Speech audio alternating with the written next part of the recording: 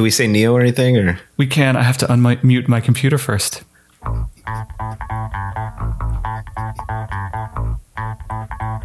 Morpheus is fighting Neo! Hey, I'm Lars Spate. I'm taking over the Hollywood Fishbowl. So let's see. How can we start this? I mean, we talked a bunch of photography already, right? Yeah, we did. So hey, thank you for having me on. Yeah, of course, absolutely. It's awesome to be on the show. I've always dreamt of being the guest on the Hollywood Fishbowl. So, all right, I want to know about what you do. Dance. Hold on, the music's about to... All right. What do I do?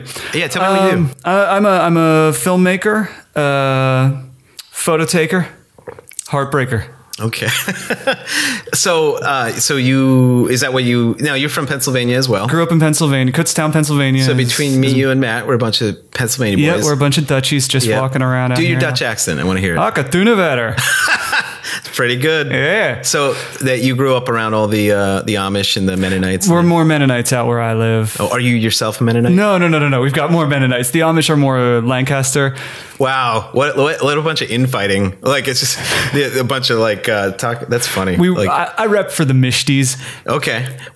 I live in Minneapolis, as I mentioned, but we live across from Wisconsin, and the publisher of the book, Working Class Publishing, they're in Stevens Point, Minnesota, Wisconsin. And last year I had to go to a book signing at a car show there, and my son, it was really wonderful because my son got to see a bunch of like Mennonites for the first time out there. Yep. Or Pennsylvania, or well, I guess they wouldn't be Pennsylvania Dutch; they would be Wisconsin Dutch. But anyway. Wisconsin, they can have some Dutch too. I'm not claiming ownership over the immigrants. So how did this all start with like at what point? I mean, okay, we're Scrantonites. If you were going to be an artist, in some ways I'm grateful for this, but it really weeded out who was serious about being an artist. Because if it was just like a passing fad that you wanted to like, be a painter or something, you would, there'd be absolutely no support. Yep. No one cared. Yep. If you did an art gallery, maybe 4 or 5 of your friends would come if they really liked you. Yep. I've done art galleries in Scranton that I spent like $2,000 on. I had family that didn't even come. Dude, and ice cold. Yeah. So I'm assuming probably Kutztown. I mean, like I said, I worked there in a couple summers, but I would imagine, it's not like it was a booming art community, right? Kutztown's okay. Kutztown, we've got Keith Haring. He's from Kutztown. Okay. And we've got the university up on the hill, and that brings in a lot of kind of young blood, creative blood, and some money for the arts. I went to high school a town over in Hamburg, which did not have the university, did not have Keith Haring, did not have any artistic ambitions. Hamburg was described by my friend Chris as a coal mining town without the coal mine. That's Scranton. Yeah. That is absolutely Scranton. We actually call it the Electric City. There's a great Michael Scott song about the Electric City. You remember that? It was like rap. Oh God, I'll have to send it to you. You will. Yeah. But that's exactly what Scranton is. It was a coal mining town that was really prosperous in the 1800s and tons of money and everything. And then, the coal mining industry collapsed, and Hamburg was never prosperous. Well, I can actually relate to Hamburg. My wait, did you do the airfare as well? No, my brother and I got really into these. I have all these little past lives. I used to be a professional wrestler. I used to. What was your name? Halo. Were you good? I was all right. I could do a 450, which is like a splash off the top rope with a full. Who were you fighting with? What was your? No, we just did indies. Kind of like for a while we did something that was more or less just underground wrestling. It was kind of unlicensed, but they were indie shows, but without the license. Yeah. Which eventually I ended up getting. I got busted and had to go have a meeting with Greg Serb of the State Athletic Commission about that. But you do not want to get called into Greg Serb's office.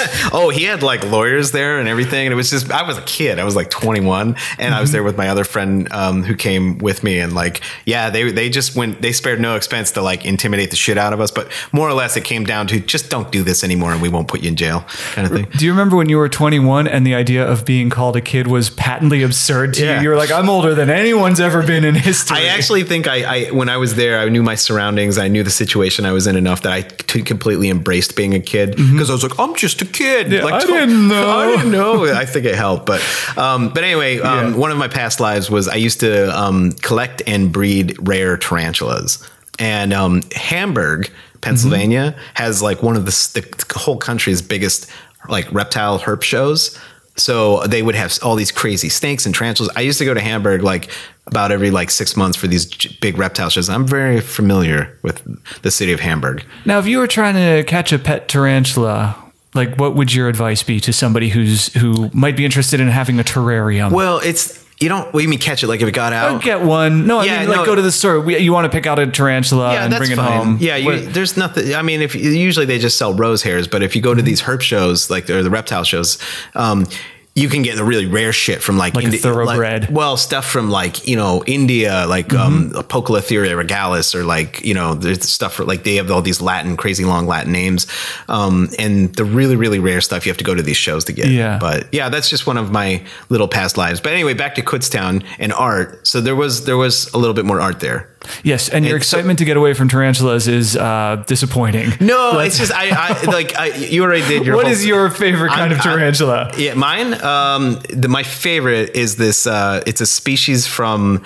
Sorry to hijack your show. No, it's a species from Africa called the king baboon. Its Latin name is the Cythracarchus crashai, and it's the most aggressive, mean. Like most tarantulas like have defenses. Like if you get close in with your finger, they'll like kick hair that gets on your skin and it itches. Other ones will just run really fast. The Crashai species, like this whole genus, like they just are so angry that they will just turn and lift up their front four like legs and they'll hiss at you like a cat. And they'll like bite at you with their they're just so That's mean. Wild. That's really aggressive for Yeah, and they get big. They get about 8 inches. In fact, they've evolved to a point where their rear hind legs are like twice as thick as the rest of their legs, just so they can hold their ground. There's nothing like a tarantula with thick thighs, man. That's my dream. Yep. So, but anyway, back to Kutztown. Okay, so there had to be somebody you met there that like or were you just this like kind of beacon in the middle of like how did this path of life ever like come your way? Which path? The filmmaking thing? Film. I assume that's where it started, right? Or did you want to be a photographer first? I wanted to be, film first. I remember getting a hold of those old VHS cameras and shooting with my sister. We'd shoot some goofy stuff here and there. But it was in college, and I got to give a shout out to Tom Shantz. He had the key to the animation room. And go ahead. Okay. Look, I'm down with Tom. Okay, cool. Yeah. And Keith Haring, you guys were best friends. I don't like to talk about it, but he was my babysitter. Cool. Anyway, moving on. Yeah. That's true, actually. You derailed me. Tom Shantz had the key to the animation room, and he would let students sign out the key, and we could go up there and make animated things with the equipment, and that kind of freedom to be working from like stop motion to start with. But just that kind of blanket, like, yeah, you should be in that room doing that thing. Yeah. The key is you have 24/7 access to it. Whenever you want to make something, get your ass up there and make it. And that kind of messaging really hit hard and hit well. And then you get in that habit of just making things whenever you want to make something. Yeah. And then you get your friends involved in making things whenever you want to make something. And then somebody pays you to make something with your friends. And then the world explodes at that point when you realize that you can be making money off of making creative things with your buddies.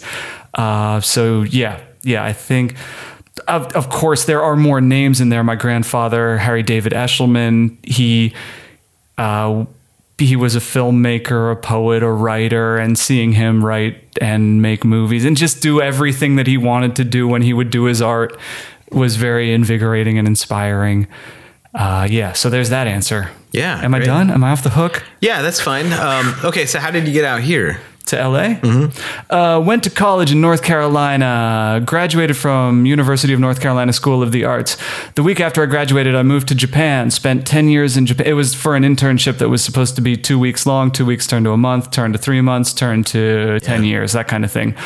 Got married while I was over there. My wife and I were hitting our heads on the glass ceiling in Japan. So we thought, she's a singer, I'm a filmmaker. We thought, what city might have the highest glass ceiling for those two careers?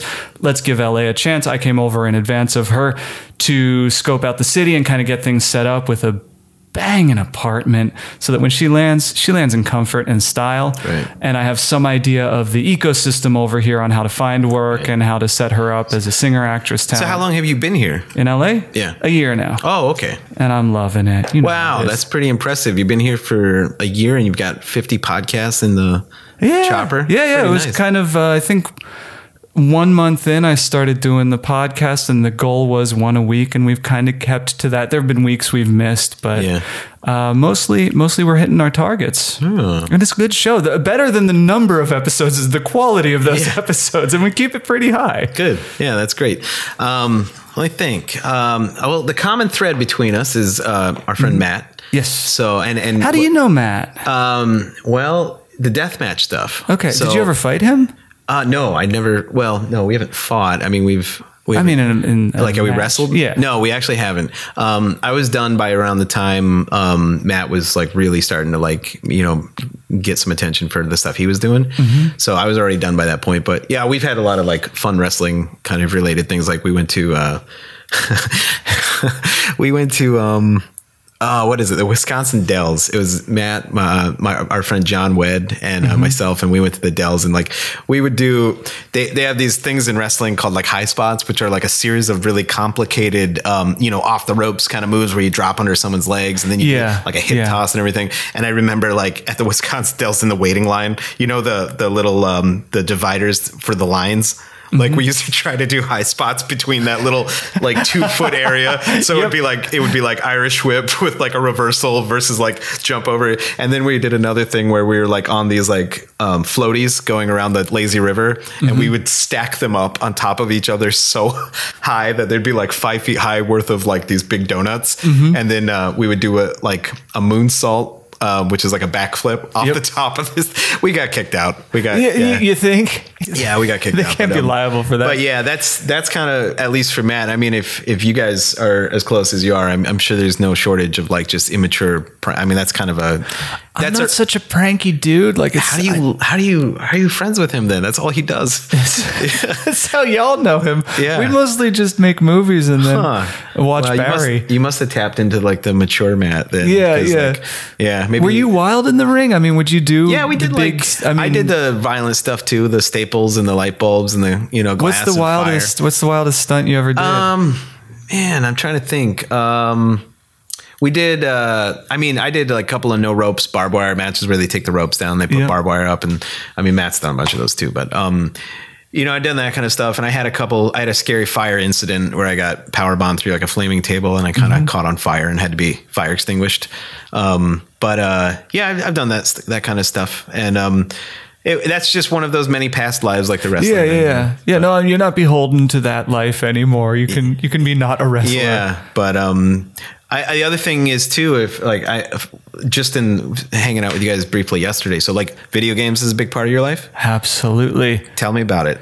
So actually, one thing I have a direct question about is, does any of the stuff you're working on currently, like, do you have any interest in getting into that industry, like the gaming industry, or is it strictly something you want to do for recreation and not work in? As much as you would love to do a comic and keep kicking that can down the road, I would love, with a capital love, to program, to direct a video game. I think that's such a beautiful art form. Yeah.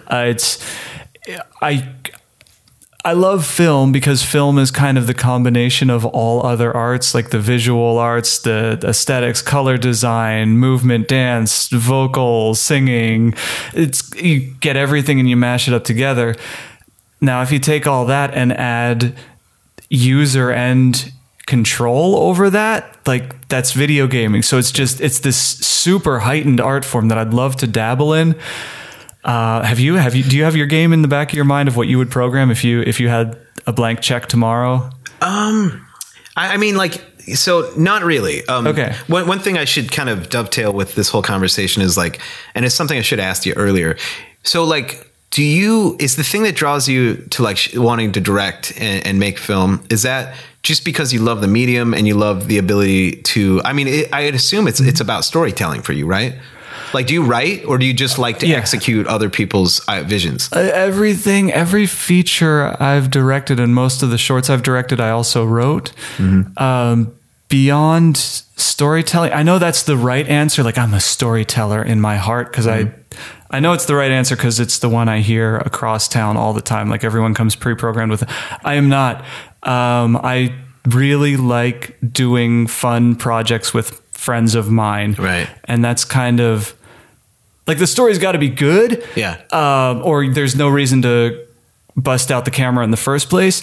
But the real draw to me is to have a document of the people I was with and the creativity that we were sharing with each other. So if you had a friend that like maybe wrote something that really spoke to you and you're like, wow, this is great, you would want to work on that project with your friends just to bring it together. Absolutely. 100%. So now Matt is like probably the only friend I have a couple of friends that work in the industry out here, but Matt like is really the one thing I've admired at watching him grow as an artist and like a director is like his ability to delegate. When I first met him, he wasn't really like that. He and I kind of both had like, nobody is in the early days. Yeah, like he and I it's both that were like need for control. Yes, and I have to admit I haven't really lost that. I still do. You shoot with the team or do you show up on your own? Okay. And I mean the beauty of how I shoot is like I show up with the backpack I walked in here with, with a D750 body and a 35 lens, and that's it. And I can travel with just that bag. Like I throw a few pairs of clothes in there and like his shirts and stuff like that. Yeah. But I travel with just enough clothes to wear for a week and that camera, and I can make a living. But like I have not been as good at like, you know, kind of like sharing like even my scheduling and stuff. I've had people offer to help or assist with me and like help do scheduling and stuff like that. And I'm not even good at that. That's one thing that Matt has been so good about over as he's grown is like seeing him like be able to delegate and just find people that are good at something and reliable and then call on them to do it.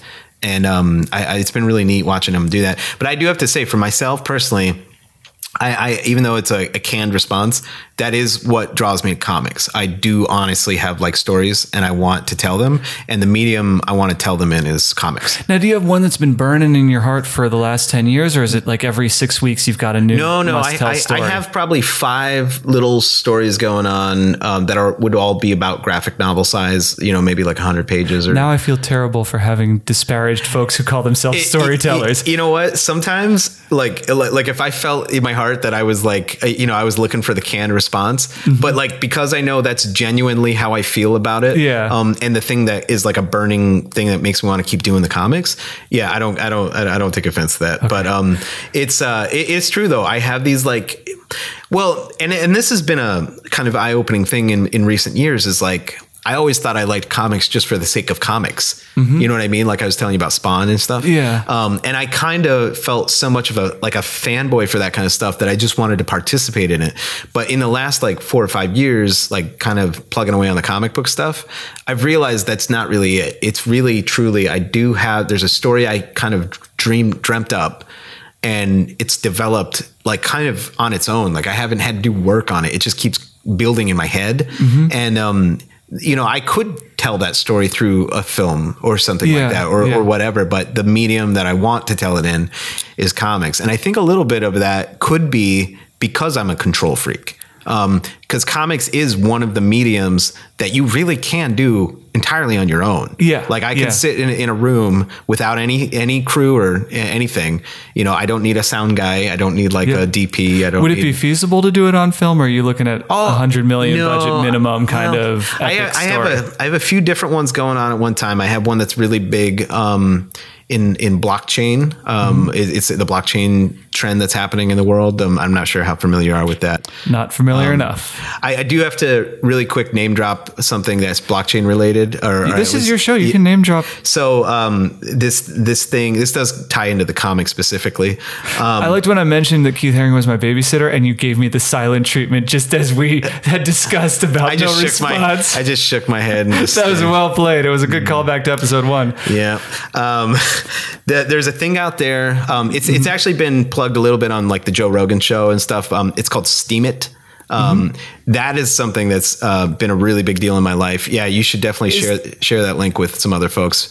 That's the website where they compensate you based on... And they compensate you with a cryptocurrency. Is it Steemit.com? Steemit.com, yep. And This site is temporarily unavailable, says GoDaddy. Wait, you know why? It's not EAM, it's EEM. 2 E's. STEEMIT. There it is. Yeah. So real quick, I feel a sense of obligation to kind of mention how big of a deal this site's been for me in the last like couple of years. Mm-hmm. But especially for artists and creatives, I can't think of it's crazy that, you know, if you're a creative, if you're an artist or a director, or, you know, if you're doing film or photography, it's crazy to not spend your time on here. Where are you at with Medium? Well, okay, this is kind of like Medium. I think Medium's cool. A lot of writers that write for Medium will also write for Steemit. Have you written for Medium or not? Really? I haven't. Okay. But the reason, it's not that I'm opposed to it. It's just that, like, in a lot of ways, Steemit has kind of broken down a lot of preconceptions of like what the internet should be for me. Mm-hmm. And it's really hard after finding Steemit to incentivize me to write for anybody else if I'm not.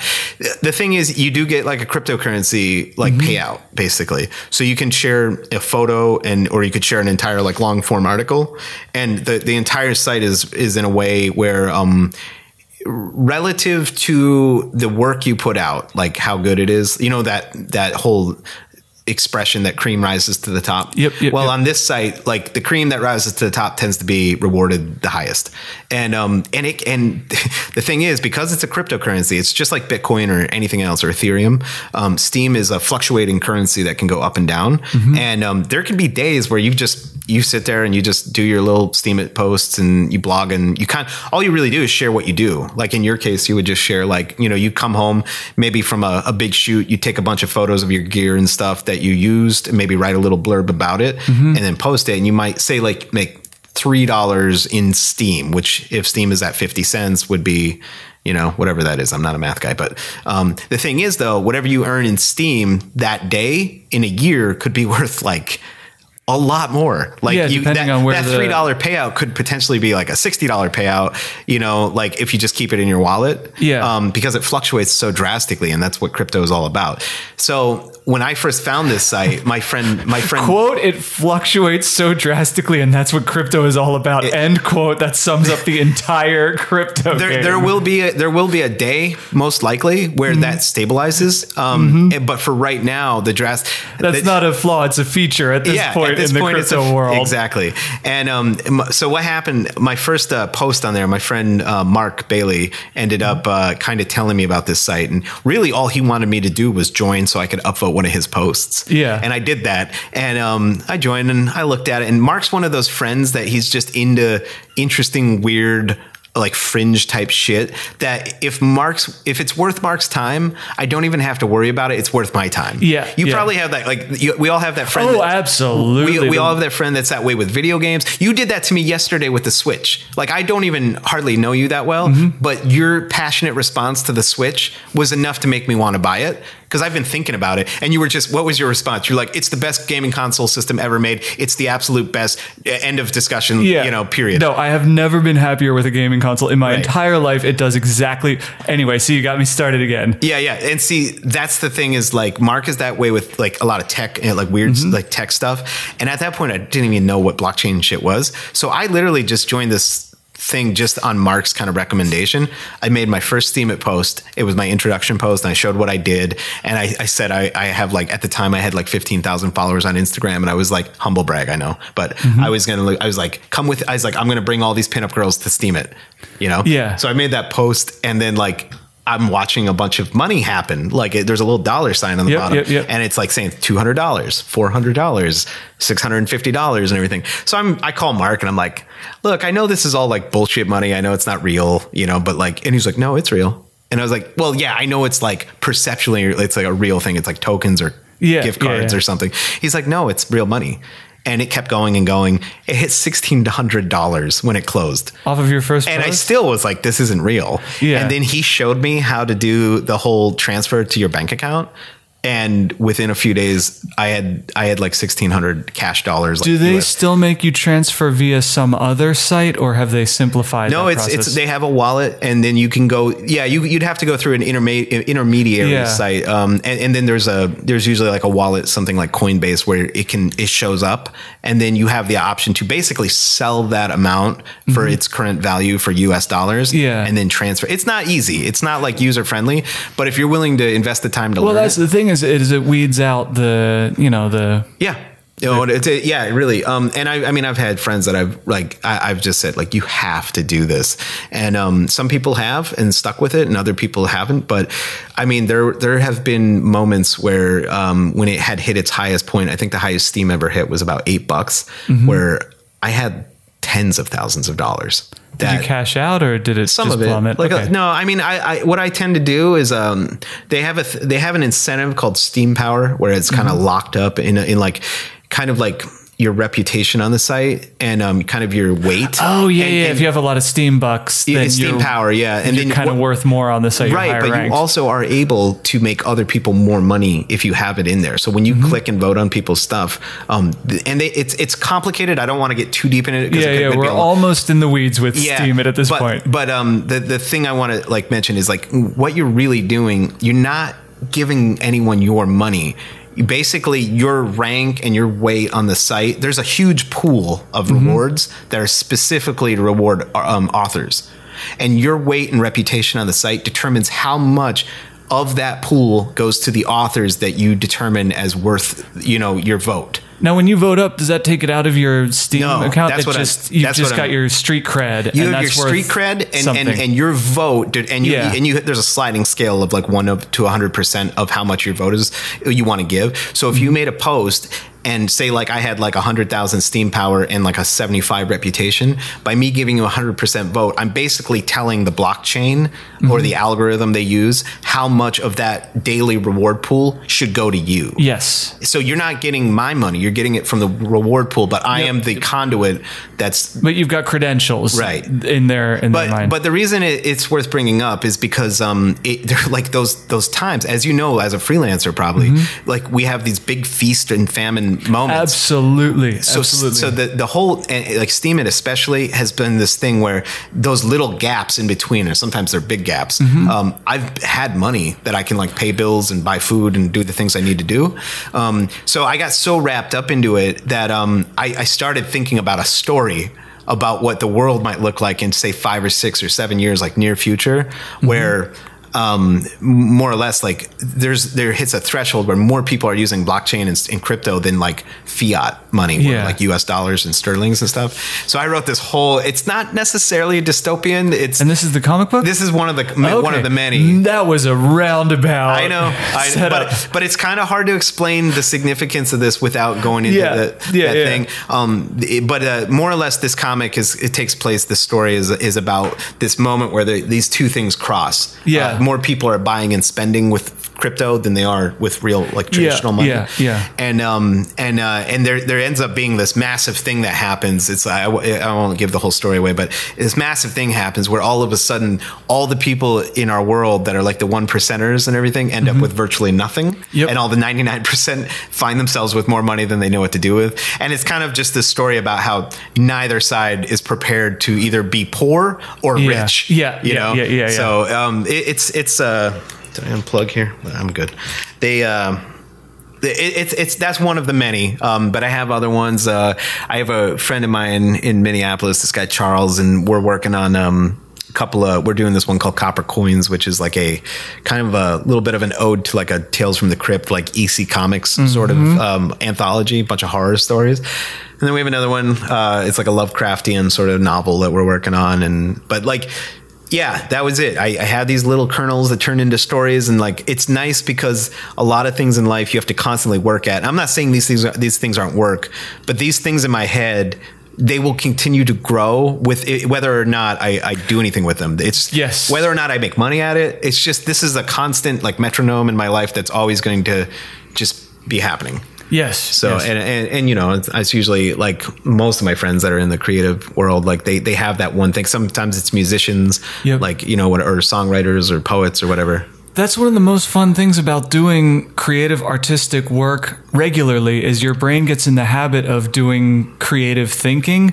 and it'll give you like those little gifts every now and then of here's an idea. Wouldn't it be fun if, and you're also in the habit of hearing them. Right. Like, because your job is to hear every creative impulse that your brain gives you because your livelihood depends on you listening to those whispers, you're ready to kind of just be like, oh yeah, that's the idea. Give me that. So the Lovecraft story that I'm working on with Charles is like it's fun. It's just like it's like candy. So the Lovecraft genre is great because like you can write these horrible like disturbing things with like great adjectives, and like once you establish your characters and where it's happening, it's more or less just like it's like masturbation. You're just like writing this like like gory, like over, like super verbose way of describing like how maggots spilled out of a eye socket.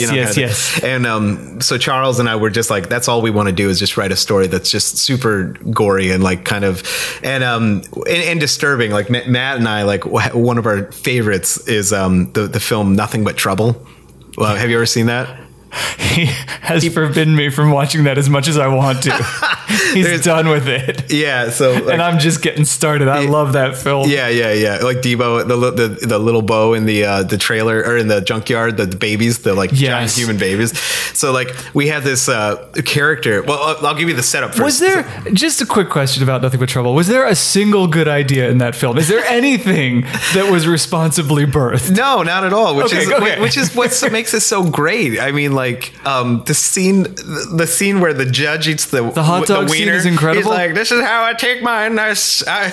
You should all take it the same." And he takes this giant sausage and he's like shaking. He's just pushing it into a little tiny mouth. He's like it's such a great. It's just brilliant. Where else are you going to get young Tupac? Yeah, I know. Right in the beginning, and then they got killed by the Bone Shredder, didn't they?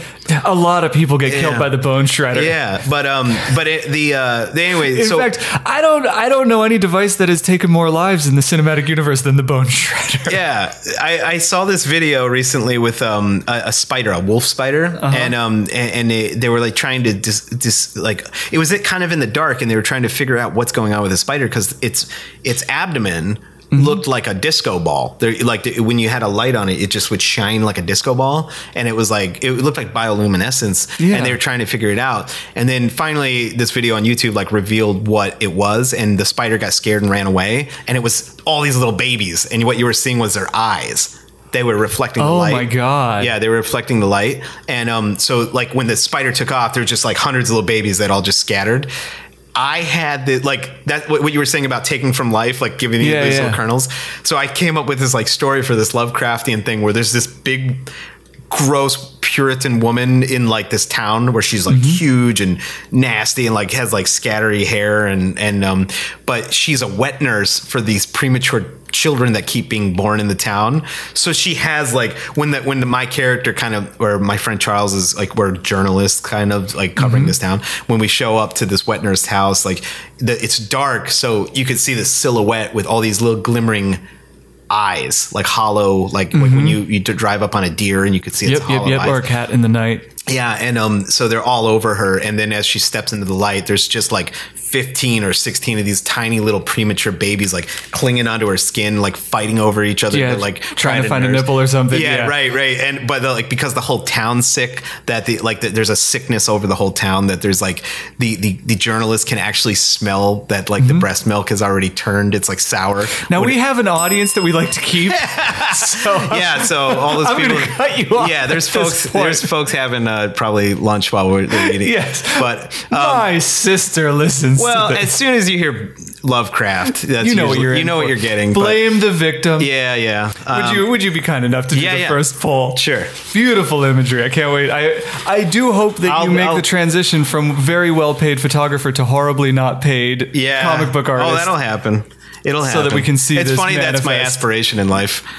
If money wasn't an issue, would you live? Where? It just says, if money wasn't an issue, would you live? Is that right? Where would you live? Oh, where would you live? Yeah. Where would you live? I kind of would probably still say Minnesota. Yeah. I really No, love it seems like you're living your best life at this point. Yeah, where you well, got a home base that you like, and then you travel. I have a Travel makes living anywhere easier, doesn't it? Like, yeah. I mean, I don't like having, like, I get asked all the time if I would be moving out here, like, just because I work out here so much. And I'm always like, absolutely not. I have a house in Northeast Minneapolis that I paid $118,000 for. It's a 3-bedroom. Yeah, like, why would I, you know? So I mean, my son's going to school out there. Like, that's where my whole life is. I mean, one day I'll probably end up in Germany. I have family. I still have some family in Germany, and do you speak German? Do you have like how? Nur eine bisschen Deutsch, like a little bit. Yeah, I think there is one in there that is speak German. Oh yeah, I speak a little. I can get around. I can order stuff at restaurants and get stuff. How'd you get your teeth in that? Is that like family or? Yeah, so a lot of my grandmother was from a little town called Weinheim, and around 2009, I finally went over there with her, and then we went back in like 2011.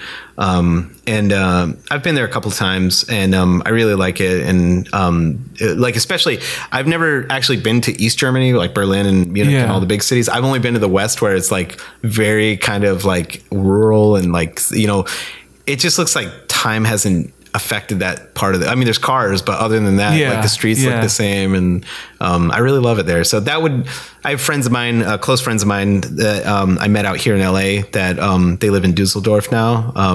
Barrett and Daniel, 2 friends of mine, and I would really love it. Freaking name dropper! You're just ridiculous. You know what? It's goddamn embarrassment. I actually withheld the name drop part because like they're involved in like one of my favorite places on earth that everybody knows about. It's a hotel. It's a fancy hotel. Okay, I would have put my money on Dave and Buster's. No. But I actually didn't mention that, so I actually withheld the name drop. I didn't give the context of the name drop, but they're super close friends of mine. You tease. This is even worse than a name drop. See, you have to have me back. It's so good, I can't even mention it. Next time I'm back, I'll finish up the rest of that Lovecraft story with the little wet nurse. I'll tell you how that ends. Okay, next one. Shoo! It's my turn. Oh, it's your turn. What? You read your own. I'm the guest, for heaven's sake. I didn't know you read your own thing. I could do what I want. But then again, I guess there are no rules. There's no. Is Hollywood hypocritical about the #MeToo movement? Did Hollywood, especially Disney, take things too far by firing James Gunn from Guardians of the Galaxy 3? And at this point, I believe he's rehired. Is that not correct? Yeah. Okay. I'm glad you pulled that one. Oh, wait, I have to answer it? Yeah. Oh. You pulled it, didn't you? You don't have an opinion on this, or you? No, I mean, I have opinions on it, but I mean, it's a tough one. Like, I don't think anything about the Me Too movement is overdone or exaggerated or people are too sensitive. I don't think that at all. I think this is a reckoning that's been a long time coming. Yeah. So it feels like a lot because there has been so little up until now, but it is barely scratching the surface. Here's what you have to know about my career. I work almost exclusively with women. All my friends are women. So and a few gay men.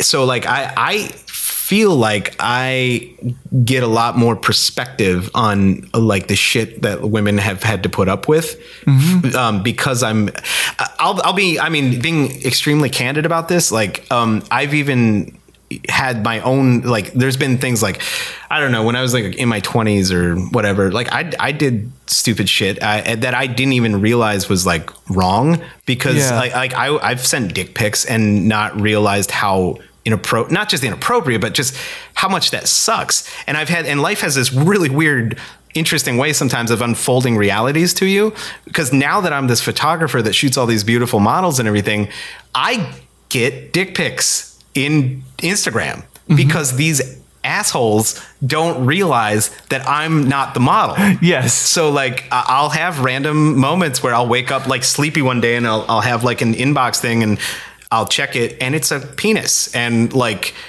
it's, you get that like sense of like, oh yeah, this is what like all these women have been experiencing forever. Yeah. And you know, it's just like even I've most of my life I've always been pretty liberal politically and everything, but like, you know, some of the shit that's coming down on Biden right now, like I know that's a topical subject, so this, who knows where this this how well this will age in like 5 years, but like I've always thought that Biden's freaking creepy. Like I like some of the things he's done. Like I liked him with Obama. I should put it that way during those times. But like the little like shoulder rubs and like let me like whisper in your ear kind of shit. That's really creepy. And it's not that all of a sudden this is like a new awakening. Like I think people like women especially have always been uncomfortable with that kind of stuff. It's just now all of a sudden it's something people are listening to. That's all that's changed.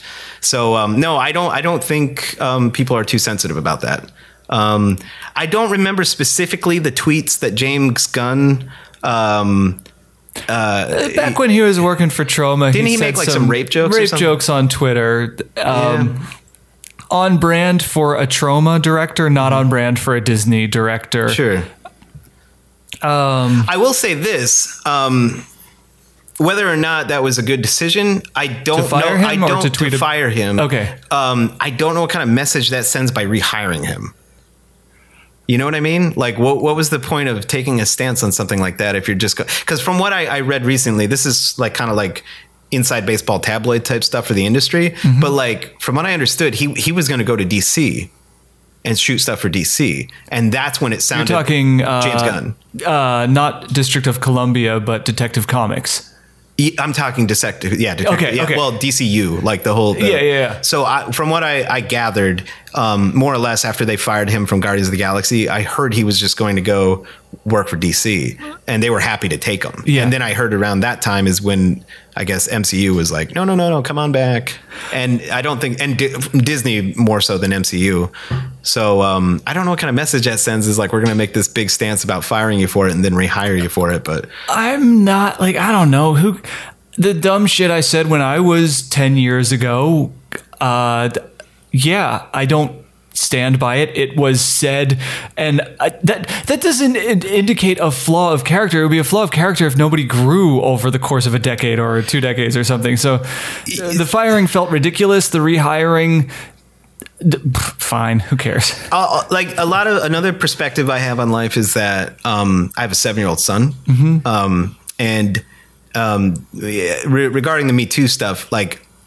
I've wanted my son to be a little bit more aware of these things. So like I've taken my son to like we had a women's march in Minnesota right after Trump was elected, and Mills came with me to that. And I've explained to him actually on the last page of my book, you can actually there's a dedication, but it has to do with like the fact that my entire livelihood in my life is supported by the women that hire me.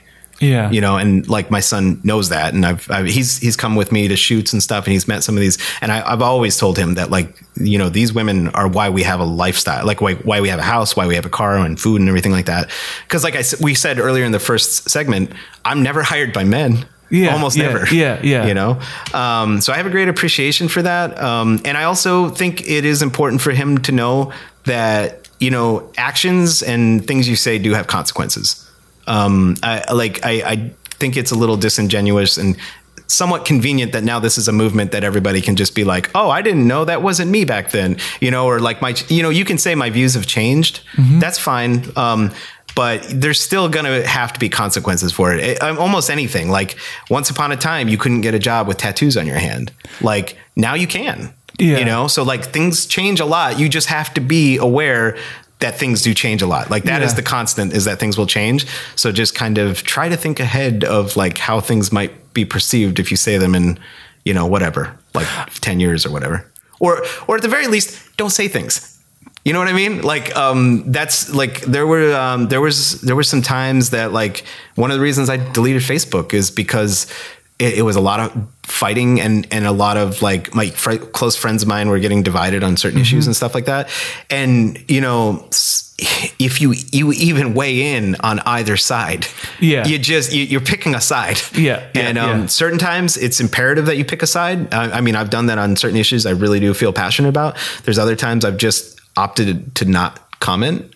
And, but yeah, I don't know. I just, we're in this world where like shit sticks. You know, so I am impressed because your read on the Me Too movement is at once more diplomatic and less wishy-washy than where I am at, and I think where the average person is at with that. I know what you're saying, and it sounds like something you've thought about a lot. And when you first told your... that, I thought that was a question for you to answer, and I was like, I'm glad I don't have to, because your answer was much better because I know. I definitely weigh way more in on the side of the women and the Me Too movement as a whole. I think it's something that's probably 20 years old. But it goes beyond your livelihood, because you wouldn't have this livelihood if you didn't believe it and live it at a marrow level. Yeah. And a lot of it's the genuine friendships and things like that I've made. Like, virtually every single friend of mine that I have is a female, and they all have a story. Like, like they have all been somehow sexually assaulted or, just made to feel uncomfortable. And it's just like, it goes to the root of like little cultural things. Like there's this, like, I think of this, I haven't said this a lot, but I always think of that poster that you can buy at like, Target and like all big, like it's these two little kids. Or no, actually it was a video. That's what it was. It was a video that was like circulating for like years and years and years. And like all these like old, like people in their 50s and 60s would share it, and how cute it was. It was this little boy who was like 4 years old, like basically trying to kiss this little 4-year-old girl. And she kept like pulling away from him and like trying to push his face away. And he just kept trying to like kiss her and kiss her and kiss her. And everybody's like sitting around making videos of it, like with their cameras, like laughing, like, oh, that's fucked up. Like it's fucked up that's like something everyone considers a cute thing. Like that is a total lack of parenting and a lack of just like general like body space. And like even my son, like with my son, like we've all taught him that like even like tickling, like, or having fun. Like if somebody says stop, like, oh no, like even if they're joking, like stop stop tickling me. When you hear that, you stop. Yeah. Period. And like it makes me proud that like he's at that age where he understands that stuff I know he does, like he has little friends and they'll have fun and they'll, maybe it's like a booger or something, like, like chasing him around, chasing with a booger or something. But like I've seen him in person without my interaction or involvement, where if somebody says stop, don't knock it off, he will. And it's just because like, since he was a little kid, he was instilled with that idea that if somebody says stop or don't touch me or anything like that, that is like a fundamental human right. And I just like going back to that video, that was never something that was discussed. I'm going to jump in and say that tickling is one of like the grandest violations we do of another person's personal space. And well, like it's so invasive to the psyche. And it's done so commonly with a yuck, here we go. Like tickling is one that really... the last, like, I'd say like the last probably 10 years, probably since I moved to Minneapolis, which was probably one of the, as somebody from Kutztown, moving to Minneapolis was probably one of the best things I could have ever done for myself, just because it introduced me to so many different types of people and cultures and communities and things like that. And things that I wasn't aware of, growing up in Scranton. And like I said, career-wise, like I've just become friends with so many, I mean, women, yes, but just like, the women that I've become friends with and that have even hired me are just doing such incredible things. And like, I've seen them just get like knocked down or constantly have to deal with bullshit and deal with glass ceilings and deal with like inadequacy in pay and inadequacies in access to, whatever business loans, things like that, and still prevail and make these incredible, like it's just, they're doing a lot. And I think it's been very disproportionate and unfair for most women for like way too long. And I think like the Me Too movement and a lot of other things like that are I think they're long overdue. I think it's like a reckoning. So I think this is most of our time as like cis males to just shut the hell up, in a lot of like just to shut up and like realize that like these things, there's a lot of validity to it. So the James Gunn thing, to that question, I mean, I think that's a part of it. And I think the right thing to do is just admit that, you screwed up and that's not okay. So, I mean, it's kind of like I said, it's a little bit of a moot point because he was fired on this thing and then hired on this thing again. So I don't know what the messaging looks like on that. I think at this point, not much. Like there was a bit of a wave of ire when he was fired, but when he was rehired, it wasn't, like a celebration in the streets, but it was kind of like, oh, okay, cool. I think that was a pretty big decision that Disney made. Yeah. And I think it kind of undermines it a little if you're just going to hire that person back. I got another thought is like Disney at this point, they own Marvel. They own pretty much everything except for Harry Potter and Batman. Right. That's a bigger concern to me than whether or not they hire or fire James Gunn. They have a monopoly on entertainment at this point, which is spookier than James Gunn could ever be. Okay. Grab one if you want. Consent. Nothing is sexier than consent. Yeah, you don't have to grab one if you don't want. I don't mind. I just let's see here. What is your favorite place to hide in LA? Ooh. Well, if I told you where it is, it wouldn't be much of a hiding spot.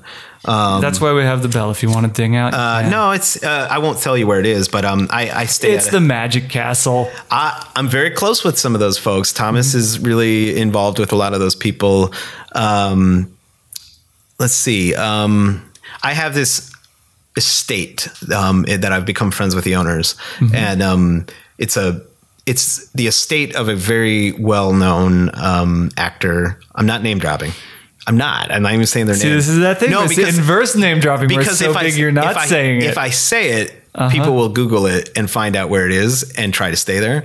But it's just one of those, like years and years ago, I had an opportunity to shoot as a DP on like a real short little commercial thing. And it's incredible. And I ended up just hitting it off with the owners. And I just stay there. And it's like in a quiet little, they charge me almost nothing. It's like $50 a night to stay there. Do you do your shoots there ever? I do some of my shoots there. Okay. And I've just become close with them, and they're like friends. Like, it's funny when I come there, they'll be like, "Welcome home," and it's like, they're just really great people, and it's a beautiful place, and I can do some shoots there if I want. And it's just, it's made being out here so much more relaxing, So, and then wait, one more. There's a coffee shop in Burbank that I really like. It's called Romancing the Bean. And that's a nice little hang for me. Okay. So I'll give that one a shake. And Thomas and I, we get together at all these cool diners around here, and we'll just kind of like draw and like work on stuff. I just went to Coral Diner over on Burbank Boulevard, and Coral Diner was cool. It was like 24 hours. And that's the thing is out here, like they try to sell Mel's Diner or something like a retro style, like Swingers is another one. If you grew up in Pennsylvania where it's actually the dining cars and they're old and banged, Yeah, they're like Tom Waits diners in Pennsylvania. It's hard for me to be like, wow, Norm's, man, it's got that look and that feel. That's what I grew up with, is that look and that feel for half the price. Yeah. But I'm going to check out Romancing the Bean. Romancing the Bean is kind of, nice. So you grabbing one? I'm going to grab one. It's my turn.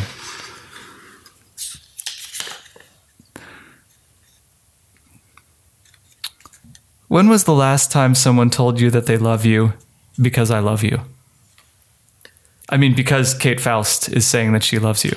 So let's see. I mean, I'm surrounded by a lot of people in my life that, my girlfriend, my mom, my son, and he recently he called me, and I thought it was like he missed me kind of thing. He's at this age now where he can just he started reading. It's so great. He called me, FaceTime me, and I was like, oh, like I haven't heard from Millsy in a day or so. And like, and he's like, Dad, we got a billing problem on the iPad. So he was trying to buy Robux. Oh, okay. And so I told him earlier he could have $5 of Robux. But yeah, he always tells me he loves me and stuff. And I have a pretty good circle of people that care about me.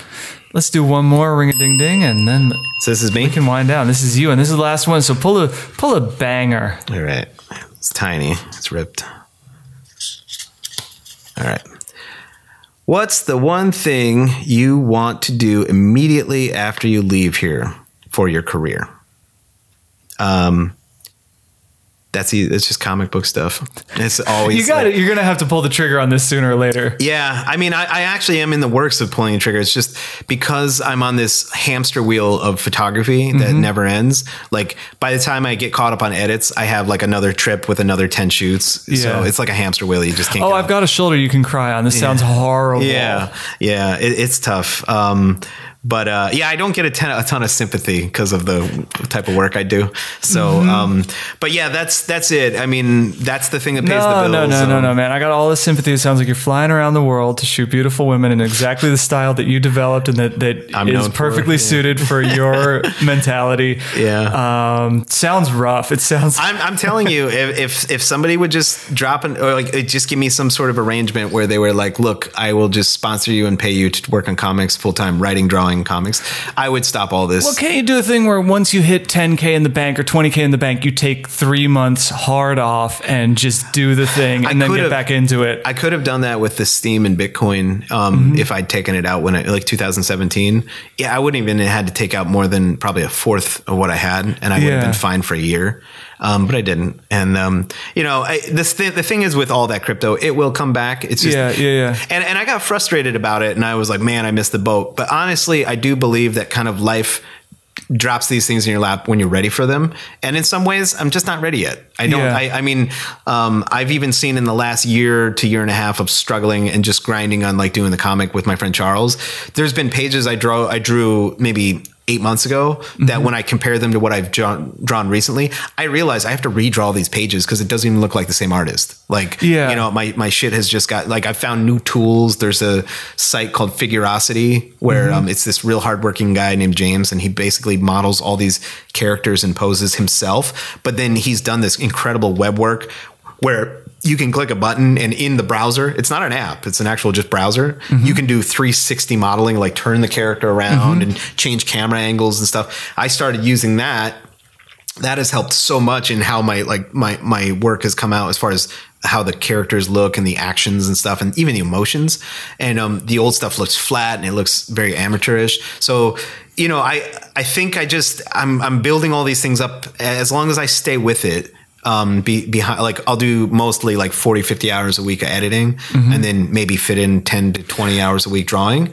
How much touch up do you do in Photoshop? A lot. Yeah. Because of the style lighting I do, as you know, when you have like bright, hard light, it knocks away almost all the imperfections and like blemishes. They just get lost because they're getting like lifted out or lit out. But in low light, that stuff really shows up. So if there's anything, a blemish, a crease, anything like that, it really looks exaggerated. So more or less like the stuff I do now, most edits for me take about 2 hours, one photo. So like every photo in that book, almost every image is about a 2 hour edit, maybe some 3 hour edits. But everybody throws around the term retouching. What I'm doing these days is much closer to digital paint. It's like layers with like painting things in. And do you do the frequency separation editing, or is that with the pores and stuff? I've seen that. No, I don't do that. I don't know why. I've seen it before. There's something about it. It almost looks like a different genre for me. It looks more like high fashion, like avant-garde type stuff. And that's not really what I do. My favorite compliment to get on my photos is like when somebody on Instagram will leave a comment and say, "This looks like a painting." Like, or an oil painting. Oh, I love that. That's what I want. Yeah. So, I found something on my own that is my own voice, and I'm just staying with that. But do you mostly shoot portrait vertical, or is this book just vertical, so you used only the vertical photos? No, actually, believe it or not, some of those are horizontal shots that have been cropped in. Okay.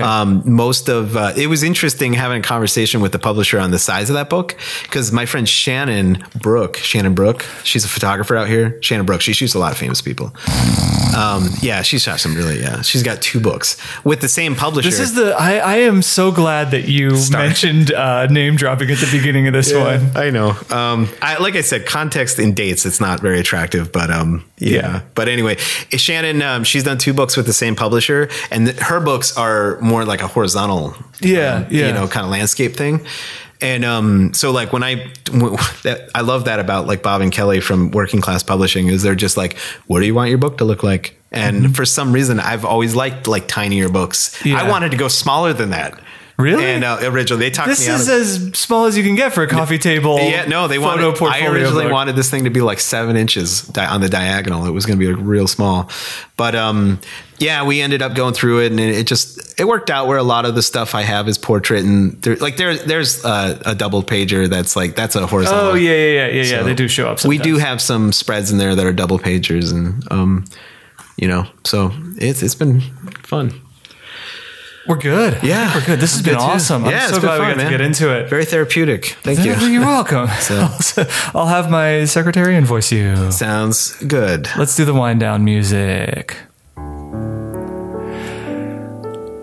This has been the Hollywood Fishbowl, and I've been your host, Jesse Kester. I will continue to be Jesse Kester for as long as I live. If you liked what you heard, you can find us on Instagram at HWFishbowl or on the web at HollywoodFishbowl.com. But it's not about us. It's about our guest. Lars, where can people find you if they should so choose to find you? You can find me on Instagram at Kommenizusspät, which I'm going to give you the letters for that. It's KOMMIENEZUSPADT. If you're interested in buying the book, Dark Pinup, you can pick it up at workingclasspublishing.com, or the quick link is just darkpinup.co. It is truly an inspirational story that Instagram handle has not hampered your success as an artist. I think it might be because of it. Like at least, like if it was a short name, like who wants to? Oh yeah. So the longness is just like makes it special. It's been awesome. Thank you so much for coming on. I appreciate it. Bye.